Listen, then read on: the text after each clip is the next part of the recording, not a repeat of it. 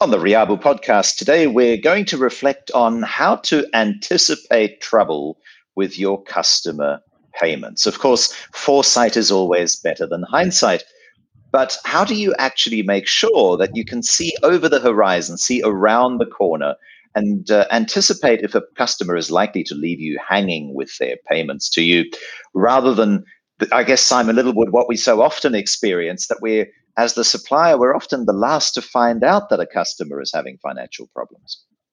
Yes, that's absolutely true. And one of the things that many companies do is they subscribe to business intelligence or risk management services such as Thomson Reuters, am I allowed to mention them, or Dun& Bradstreet? There are a number of others, in the hope that they will get information about companies who are customers who may be heading for financial stress. But the reality is that by the time that information finds its way into an official report, like one from Dun& Bradstreet, it's probably too late. Yeah? Well, a lot of that information is aggregated from publicly available sources, court records, for example, if a company is already in trouble, having perhaps been sued or being sued by somebody. But you're suggesting a far earlier warning system.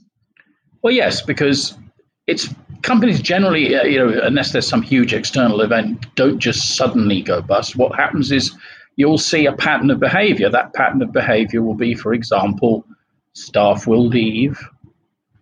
There will be a slowing down in payments. There might be an increase in unavailability of the people that you want to talk to when you're trying to get paid. There can be a range of symptoms which demonstrate or suggest that a customer is under stress. And the key thing is, rather than relying on third-party resources, to use your own intelligence gathering capabilities to learn about those events. But you're not suggesting hiring a private investigator or something like that, are you, Simon? Well, you don't need to, because you've already got, if you're doing it right, you've already got at least 2 points of contact with your customer. You've got, first of all, your relationship manager or salesman or commercial manager, or what you happen to call him or her, who should be having regular interactions with this customer, including customer visits. And that's a very valuable opportunity for gathering intelligence. How do the customer's operations seem? Is there any evident slowdown in activity? Have people that you used to know suddenly gone? And if they've left, why have they left? Is the office looking emptier? Is there a lot of inventory stacked in the yard? There are a number of things that are good signs, clear signs that a company is slowing down or having issues. And since your sales team are regularly talking to and potentially visiting with the customer, depending on what's going on with COVID, you have an opportunity to make them aware of the things that they should look for. And I'm a great believer in the benefits of sales education when it comes to having a leading edge on information on how customers are doing and whether they're likely to be in financial trouble. A lot of these observations are quite subjective, though, right? I mean, for example, they might have a lot of inventory in the yard simply because they're filling a big order. So how do you, firstly, decide what information to gather? And second, make sure that these little bits and pieces of information, often anecdotal information, are actually structured into something where you can make some hard and fast business decisions? Well, I mean, first of all, you ask. If your commercial guy is doing his job, he will have relationships within the customer with people who are prepared to talk to him, particularly if people's jobs are at risk. So it's not that difficult to get people to talk about what's really going on. Yeah. And it's surprising. And one of the general things about business, and like you, I've been around a while. I've been in Asia for 30 years. I've noticed that whenever there's stress, people are actually more prepared to share than at normal times. Whether we go back to the stress of entering China 30 years ago when nobody knew what they were doing, and companies that were companies that were major competitors, I found were actually prepared to sit down at the table and share information about what was going on. Because out of frustration. Out of fear that, they really didn't know what was going on and they didn't want to be suddenly disadvantaged. That's past as time has gone by, but it was very evident at the time. So people are prepared to share when there's stress going on in the market. And there's something else. In addition to making sure that this kind of awareness is built into sales training so that so that you actually coach salesmen and women in what to look for and how to record it. My recommendation would be that you have proper sales visit reports, and unfortunately not everybody has these, but these are really very important for a professional sales team, and that you ask specific questions in those reports that have to be answered, so that each time you have a visit, you go through the routine of thinking about specific things and checking what's going on. It's not infallible, but it's a lot better than just depending on a third party that has never visited the customer. Right. And is getting their information from public sources. Yeah. And what is this report called again, and what's in it? Well, it's, as you know, among other things, I teach Salesforce productivity and effectiveness. And one of the things that amazingly many Salesforces don't do is they don't properly prepare for customer visits. And then even worse, they don't actually record what was agreed at the visit, other than the order. So the focus is on get the order. But there are a whole range of useful things that you can do when you're with a customer, which aren't just about getting the next order. They include payment terms. Obviously, receivables should be part of that discussion, but other intelligence gathering activities, such as what they're seeing in the market, what's going on with their competitors, all these kinds of things. These need to be taught. And in order to make it easier to ensure that this is covered, I recommend either having a form which writes these questions in it so that the salesperson knows that they have to answer them, or better still, provide them with a personal app which simply prompts them to fill in these answers as they leave the customer's premises. So you get real-time intelligence and specific answers to specific questions.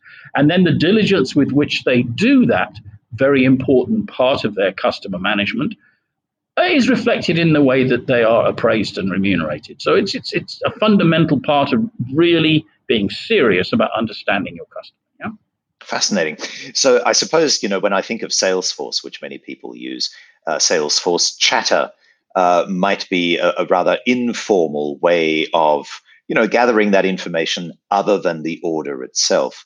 But you're actually suggesting something of a checklist. So you've actually got some very specific questions that the salesperson should answer.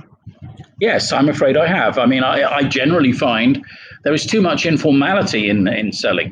There is and forgive me if you're a skilled salesman and you're doing well. I know how it feels to be told to fill in forms. It's deeply unpopular.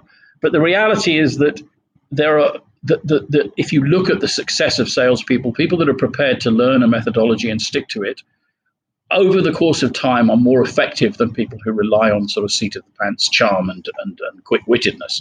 And it's just a fact. There's the difference between the eagle. The eagle is swoops from on high and is brilliant and grabs what it wants, or the journeyman who says, well, I need to look at this and I need to study it. And I found when coaching that people who quietly listen and make notes routinely over time become much better and more consistent at selling. So yes, I do think it's worth having a formal preparation. So for example, when you go to the customer, you would have a list of things that you've got to ask that would include the things that you normally ask, but potentially some other things as well, depending on what's going on, Maybe your competitor has launched another product and you want to find out about that. I mean, there are a range of things that you might want to include. Yeah. What are some of the questions then that go into this checklist? How are they seeing the market? Is demand up or down? Do they know anything about what's going on with competitors? What is your immediate contact there? Comfortable or happy? Does he have any issues? Does he see anything coming down the pike? I mean, it depends how well you know people. And then, of course, the specific questions that should be in every customer interaction around payment issues, if they exist, or other transactional or process issues, because again, this is an area that the salesman will get involved in with great reluctance, but the fact is that they need to. So, when you're monitoring customer financial health through your Salesforce, you're teaching your Salesforce to understand about the importance of working capital, because you need to understand conceptually why it's important. And I think we might talk about that a little bit later.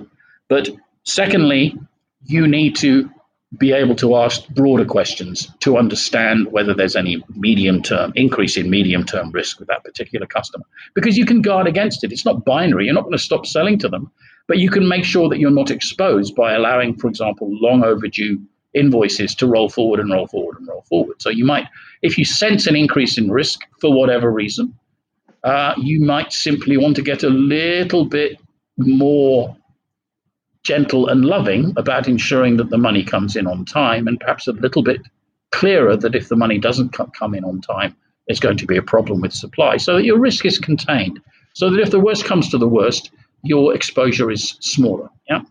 Right.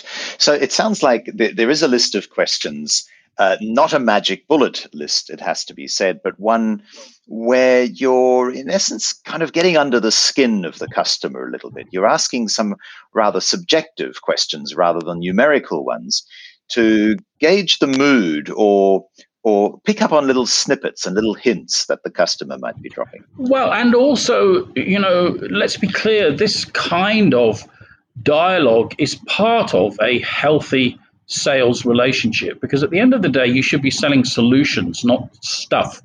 So at the end of the day, what are the customer's issues? With competitors, with products, with the market, with your administration, whatever it happens to be. What are they? I want to know so that I can solve them. And the more you learn them and the more you show that you're prepared to commit to solving them, the tighter your relationship will be with the customer and the more assured your future sales will be. So there are a number of very good reasons for doing this. There's one other thing that I just want to talk about, because I sense that we spend a lot of time on selling. Is one of the things that we say at Rhiabo is that you should contact the customer from your office soon after an invoice has gone to the customer. One of the advantages of doing this, as opposed to waiting for it to become overdue and then getting into a horrible adversarial discussion about why that's happened, which, by the way, is what the vast majority of companies do, is that you can have a conversation early on about, well, did you get what we said we'd give you? Is everything okay? Was the service delivered? Is the invoice clean? Is there anything else going on? It's another early opportunity to find out about whether or not there's an issue. Because if you tease out the fact that the invoice is accurate, the product was delivered, everyone's happy, if you still sense that there's some issue, perhaps with timely payment, then you might be seeing some kind of liquidity issue, and you can tease that out. So this is another way of discovering ahead of time, when your customer may be suffering from cash flow difficulties. And again, these kinds of calls should be scripted, not because a script always has to be followed, because it's like any script. If you script it to ensure that everything's included, over time, as you become expert at doing it, you slightly change the script to suit your own cadence and your own language and the way that you talk. But the key thing is that you begin with a very clearly defined idea of what needs to be included in these calls, all these sales visits, and you ensure that they are always included routinely. And from time to time, just to conclude, you will go with your salesman or you will listen to your customer service person and make sure that all these points are being covered. And something else that salesmen don't like very much. But the fact of the matter is, if you're serious about taking your commercial activity up to the next level so as to gather intelligence on potential risk, you need to make sure that they know that you're taking it seriously. So you need to have a prescription, and then you need to gently ensure that prescription is being used. Yes. Wow. Okay. So obviously, as you say, salesmen don't necessarily want their boss to muscle in or to have to complete a form or note down feedback in an app. But you also talked about incentivizing the salesperson so that it actually becomes part of their job. In fact, they get paid or remunerated in some form or another for it. What should that reward look like? Sometimes these things are referred to as hygiene factors. So, there are certain activities that do not have an immediate financial reward, and salesmen generally tend to get remunerated very much on volume or dollars, when that has its advantages and its disadvantages. It's important also to ensure that longer term you have a skilled sales force that can do these other things, and therefore you have to specify what they are. You have to evaluate them. You have to include them in your evaluation. So the things that you might want to add that may not be added at the moment is you need to have some kind of receivables measure on current and overdue receivables. Are they going down? something around discrepancies. How quickly, when there is an issue with the customer, is that issue being solved, particularly when its resolution lies with the sales force? And when sales conversations occur with the customer, are they being conducted according to the way that they should be? In other words, are the key issues being raised? Because the temptation is customers under pressure, doesn't have enough time. You just dive in straight away and grab the next order. Fair enough. We all want another order. But the fact of the matter is you get limited bandwidth with your account. Use that bandwidth in a sensible way, not just to get the order, but to gather important intelligence, particularly now when in Singapore, for example, we're looking at record rates of bankruptcies potentially in the fourth quarter of this year. It's a good time to up the level of capability of your sales force. Yeah.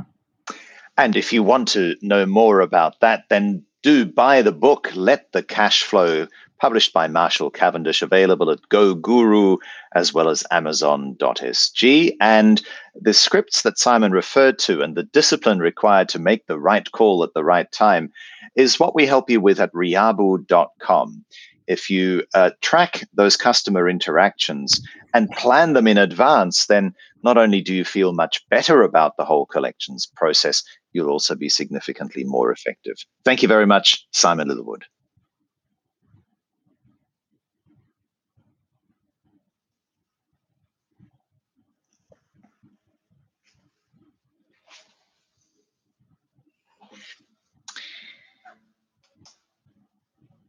And now I'm waiting for Cheryl to come on and tell us that she's finished the recording. Cheryl.